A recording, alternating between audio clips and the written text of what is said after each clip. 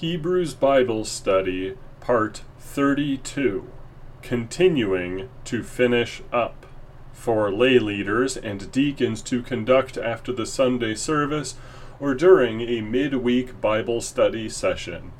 Hear the word of our Lord from Hebrews chapter 13, verses 7 through 17. Remember your leaders, those who spoke to you the word of God. Consider the outcome of their way of life and imitate their faith. Jesus Christ is the same yesterday and today and forever. Do not be led away by diverse and strange teachings, for it is good for the heart to be strengthened by grace, not by foods which have not benefited those devoted to them. We have an altar from which those who serve the tent have no right to eat.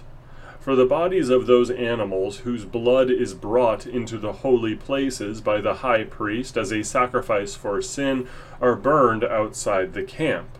So Jesus also suffered outside the gate in order to sanctify the people through his own blood. Therefore let us go to him outside the camp and bear the reproach he endured. For here we have no lasting city, but we seek the city that is to come.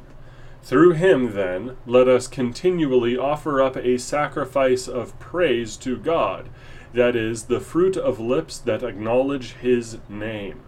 Do not neglect to do good and to share what you have, for such sacrifices are pleasing to God. Obey your leaders and submit to them, for they are keeping watch over your souls, as those who will have to give an account. Let them do this with joy and not with groaning, for that would be of no advantage to you. This is the word of our Lord. Thanks be to God. At the closing section of the book of Hebrews, the author has given the congregation a reminder by his commands that they still live in the world, though they are not of it. While he has taught them about Christ's immense, glorious, and infinite supremacy over all, with the aim of helping them stay steadfast in the Christian faith, knowing doctrine and not apostatizing are not the whole of Christian life.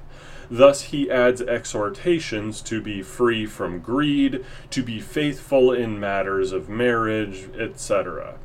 Now it is time to ensure that his teachings are maintained. First, by good teachers, that is, those entrusted with leadership in the church. If a pastor is faithful with the message of Scripture, then it is all the more likely that the congregation will be as well. In other words, the congregants are to remain hearing the word. Then, because of his real presence, there is the matter of the sacrament, which the author commends the congregation to partake in with joy, especially at their exclusive access. Through this, believers are strengthened to undergo what Christ has gone through. Now, for verses 7 through 9 and 17, we see a matter of teachers, or the ministry of the word. Typically, in the Lutheran context anyway, the minister is ordained to the office of Word and Sacrament. However, this is really two offices which the pastor occupies. There are some ordained to teach, but not to consecrate. Many theologians come to mind, as they are charged almost solely with teaching doctrine.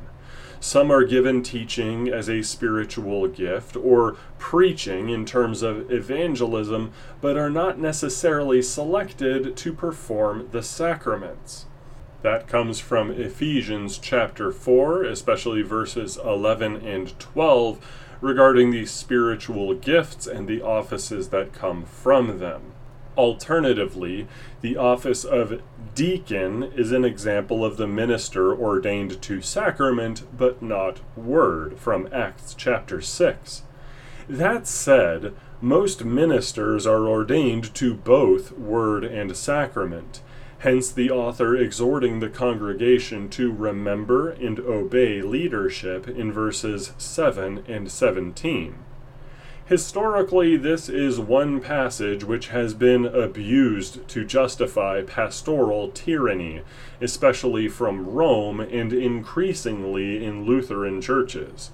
While these leaders are to be obeyed, it is in the context of the ministry of the Word, both in the minister's doctrinal teachings and in his example of Christian living.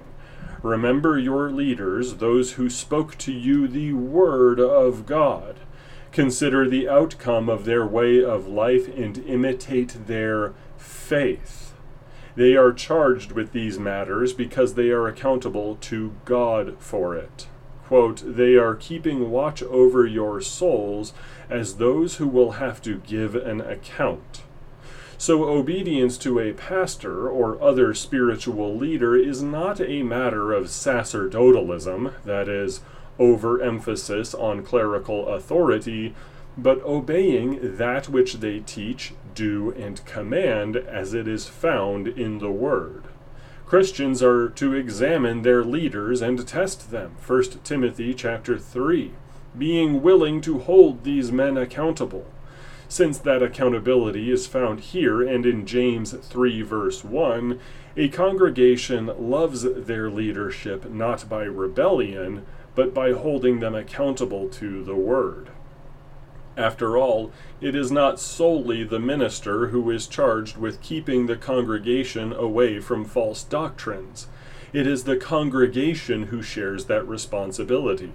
Verse 8 says, Jesus Christ is the same yesterday and today and forever. Do not be led away by diverse and strange teachings, for it is good for the heart to be strengthened by grace, not by foods, which have not benefited those devoted to them. The individual Christian in the church is to be a student of the Word, fed by God's grace, able to maintain that since Christ does not change, doctrine does not change. We are to discern, even if that means discerning what the pastor says and potentially finding him to be incorrect. That said, the ministry is real leadership with real authority. We cannot be spiritual anarchists who deny the 7th and 17th verses here entirely. But the authority which is spoken of is, as the office, a spiritual one.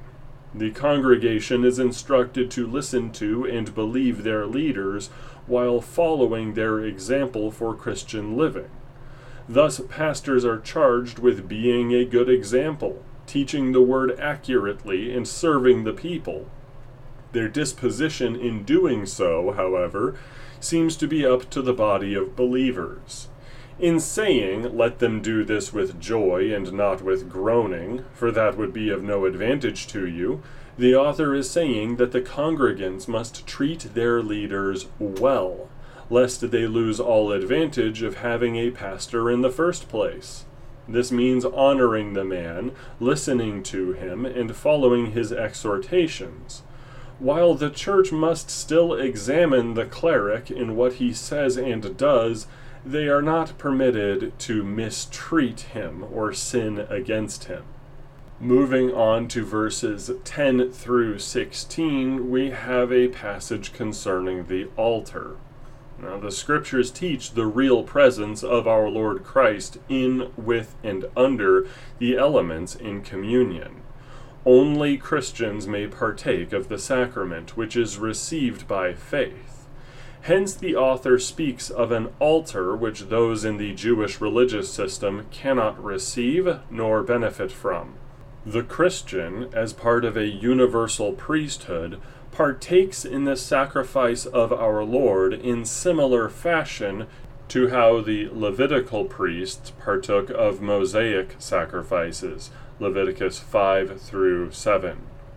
One might opine that this cannot be the case, since the author says in the 9th verse, it is good for the heart to be strengthened by grace, not by foods, which have not benefited those devoted to them. such would say, after Zwingli and the Baptists, that the eating and drinking from an altar here is a reference to faith rather than actual eating and drinking. However, just as baptism brings us a good conscience without devolving into a mere ritual washing, 1 Peter 3:21, the Eucharist brings us the very body and blood of Christ for the sake of our forgiveness and strengthening, so that it is not merely a ritual meal. The author also explains communion as a matter of sanctification. Just as Christ bore reproach outside the camp, we therefore go to him outside the camp and bear the reproach he endured. In Philippians 1 verse 21, St. Paul states, "To live is Christ, and to die is gain," meaning that one becomes closer to our Savior by the experiences which we face in this world, before moving on into the New Jerusalem. To be reproached and persecuted is part of being conformed to his image, Romans 8 verse 29. But the author brings up eating at the altar first, before undergoing more of the slings and arrows of our sojourn here. I believe there is no other conclusion than to see that Christ strengthens our faith for just such a life as we live. We turn around after having received communion, and then we love others. First, we love our Lord and offer the sacrifice of thanksgiving and praise, or the fruit of lips that acknowledge his name. This is consistent with the sacrifice spoken of in Psalm 116, where it becomes clear that God values our trusting and grateful hearts far more than the blood of various livestock. Then we turn around to do good and to share, helping our brothers and sisters in all their needs. In doing so, we make further sacrifices to God, as the 16th verse states. If someone should ask how we love God beyond praise and faithfulness, the author here answers that we love God by loving our neighbor. That the author highlights thanksgiving, praise, and service to others as sacrifices highlights the universal priesthood of believers. The Mosaic law permitted only priests born in Aaron's line to make sacrifices, and that consisting of the blood of animals. But now that our Lord Jesus has made the atoning sacrifice once and for all, no more bloodletting or burning is necessary. Instead, each believer is now able to make sacrifices, particularly those which please God the most, loving him above all through our praise, and loving our neighbors as ourselves through service. And Christ himself comes to us in the altar to strengthen us for this very task.